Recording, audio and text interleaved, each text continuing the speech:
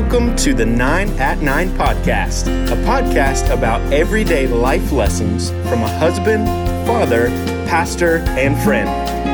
Each week, be encouraged as you get ready for the journey ahead. Now, here's your host, Mike Glenn. Happy Tuesday. Hope your week is continuing to go well. Some of you were interested in the point I made yesterday about the book of Isaiah. Isaiah, one of the major prophets, when you look in how the Bible is divided up, of course, there's the Old Testament. The Old Testament has the wisdom literature and the books of the law and the major and minor prophets.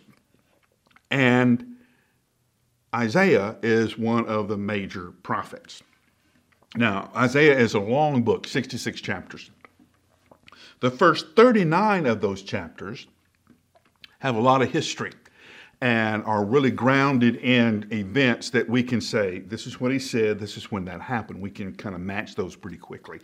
And Assyria, in fact, a king by the name of Tiglath-Pileser was the king of Assyria and was pressing Jerusalem. He didn't take Jerusalem, and I'll leave that up to you to go read and find out how that happened. But that's all in the first 39 chapters. And we can kind of recognize how the author used certain words and how he tells the story. Verse 40, something changes. There's a different tone. It's more poetic. Some of the most beautiful passages that we know of in all of the Bible are in 40 through 66. The suffering servant passages that we talk about, the description of who Jesus was as Messiah, they're all in those sections. Now, in this section, in this part of Isaiah, Babylon, not Assyria, is the focus of attention. And we get the feeling from reading this that the people are already in exile.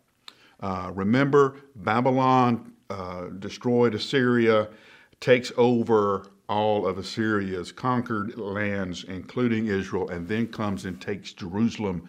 Nebuchadnezzar overruns Jerusalem and takes the best and brightest back to Babylon, Daniel being one of those. And so there's a lot of people who are living in Babylon who want to come back home. And so you have this writer, this second Isaiah, what they call second Isaiah prophet, addressing those needs and desires and what it will be like when the Father redeems you from exile and brings you home. Now, why this is interesting is this is the passage, this is the focus of Scripture that Jesus chooses to read in Luke chapter 4. And because of the context of Isaiah chapter 1, we begin to understand how Jesus is seeing his own people. They are now in the exile of their own sin.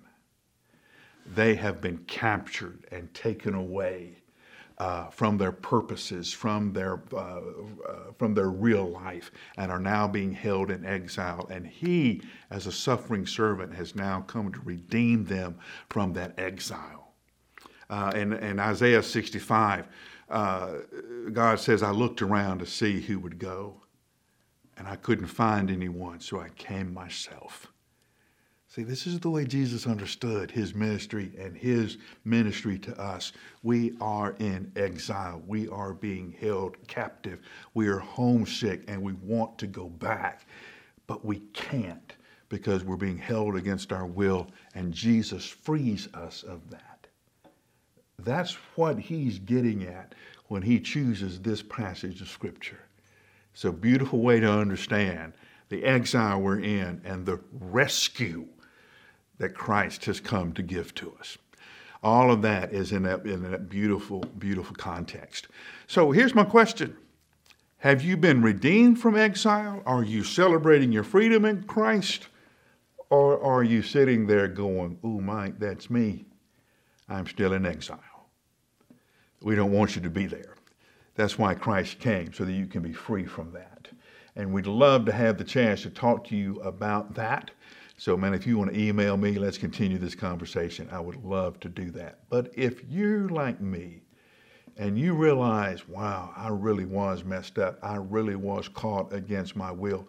I was, as Paul says, I saw what was right, couldn't do it. Saw what was wrong, didn't want to do it, but did it anyway. Yeah, that was me. That was you. But Christ redeemed us from that. He bought us out of that so we could live free in his love, in his grace, free to be all that he's called us to be. So this is a good time to sit back now and celebrate that. Remember where you were. Remember who you are now. And remember what Christ has in store for you. You have been redeemed by the suffering of God's servant, who is Jesus. I'll give you 60 seconds to think about it, and I'll see you tomorrow.